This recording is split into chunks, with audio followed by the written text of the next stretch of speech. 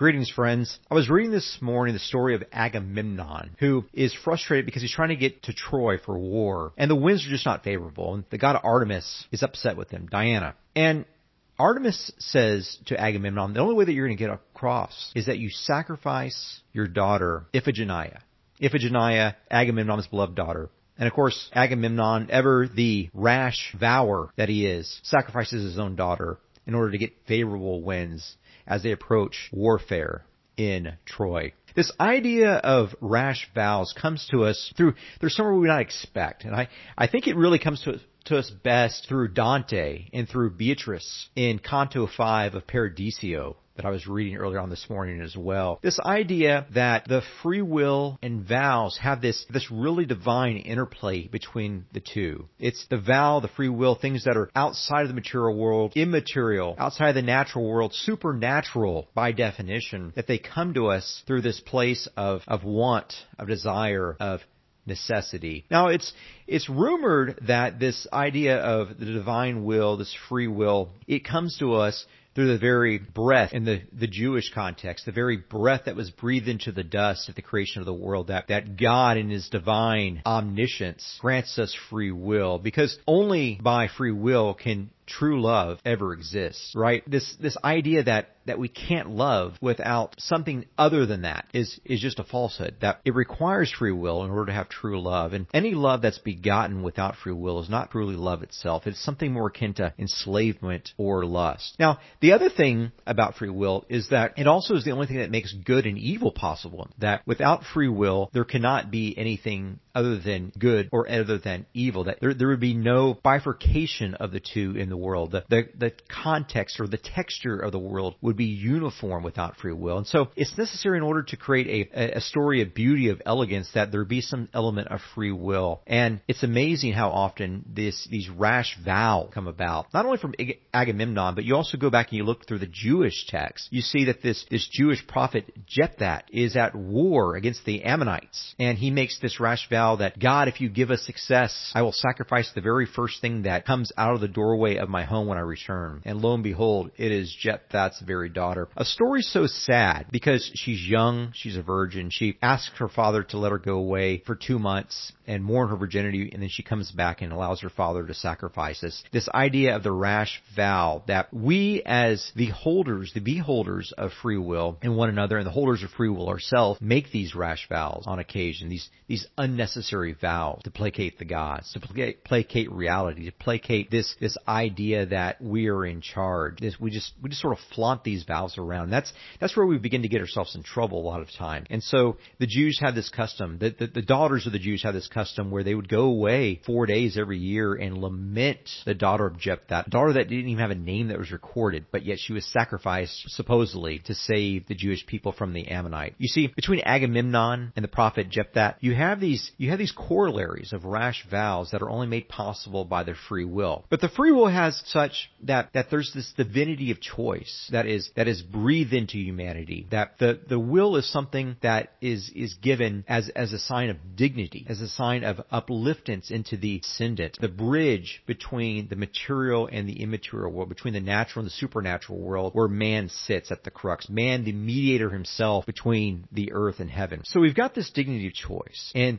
the dignity of choice is the free will that leads either to love or it leads to hate. It leads either to good or it leads to evil. And free will is the only way through which either of these options would ever be possible. I believe it was the author Emily Wilcox who said that you will be what you will to be. You will be what you will to be. That the power of the will is something that has never been seen in the history of human world. The history of humanity has ever witnessed a powerful force such as the human will. She calls it even the offspring of the deathless soul. The offspring of the deathless soul, that it is the offspring of something supernatural, something that is eternal, something that is immortal, soul itself, that it survives even the death of its bearer. And that's a powerful thing to think about. And so if we've got these things that are at our fingertips, these ideas of the rash vows that you're able to take because of free will, because of the gift of free will, the ideas that you can either fall into evil or hate versus love or good, that you have all these derivative decisions that are only made possible by the very act of free will. Dante Dante gives us an essence of this in Canto 5 of Paradiso, where he says that through Beatrice, he says that we have this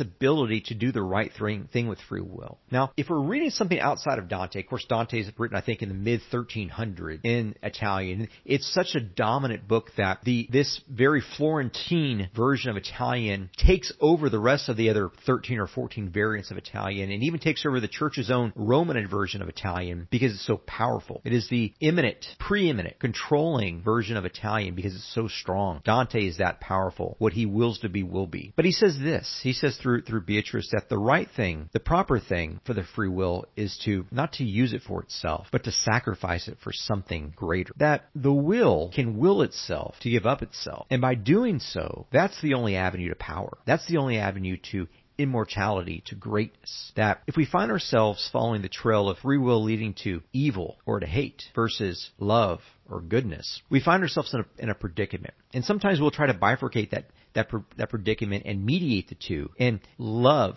and hate blend itself to becoming something like lust. That good and evil come to be something like the watering down of the righteous. And so we find ourselves in this really difficult crossroads. But then out of the blue, we have Dante saying, no. The right thing to do is to sacrifice the will itself. And it's interesting where he goes with this. His very own father in his faith is St. Aquinas, who says that the most theologically correct thing to do in St. Aquinas' own terminology would be to make a vow. And Dante criticizes him in one way, saying that, yeah, of course Aquinas would say that because he's hiding behind the halls and the walls of the cloister. He's a man that's separated from society. He doesn't understand how society works. And Dante says, no. The better way to do it is to give up your free will itself. And of course, once the will is given up, it cannot will itself back to itself. Let me repeat that. That's really important. And this is crazy. This is crazy the way this works. You think about it philosophically. The will cannot will itself back to itself once it's given up. The will cannot will itself back to itself once it's given up. This idea that we can take our will back is something that is distant from Dante's view of how the world works. That if you sacrifice your will to something greater, something transcendent, and his argument, you should transfer your will to become that of God's will. It says that your kingdom come, your will be done on earth as it is in heaven, the great prayer. That the will can become subservient to that which is greater. And somehow, some way, it becomes something that transcends even us. That even in Emily Wilcox's world, where what you will to be will be, and that the will is greater than the deathless soul. It's the child of the deathless soul that lives beyond death, that we can do something greater than that. What Dante says is that you must sacrifice the free will into God himself, that you must give it over, you must sacrifice, and by your own free will, in his own terminology, you must crawl up on the altar itself to allow yourself to be sacrificed by your own free will. And only by doing that, only by making the crawl itself up onto the altar yourself to sacrifice your very own free will, can your free will be sacrificed to itself. Because you would never want the free will to be able to take back its own self. That to give the free will once and for all is the way through. And you see this through the various traditions of the church. You see this in the terminology of the Catholic system. You see this in the terminology of the Calvinists, where they would argue things from Romans chapter 8 verses 28 through 32, that there's this eternal chain where you can never be lost once you give up that free will. And the free will being not only the vow, not only the covenant of those who are on the right track towards God through Christ, obviously, but also the will and the vow of a monk, the vow and the covenant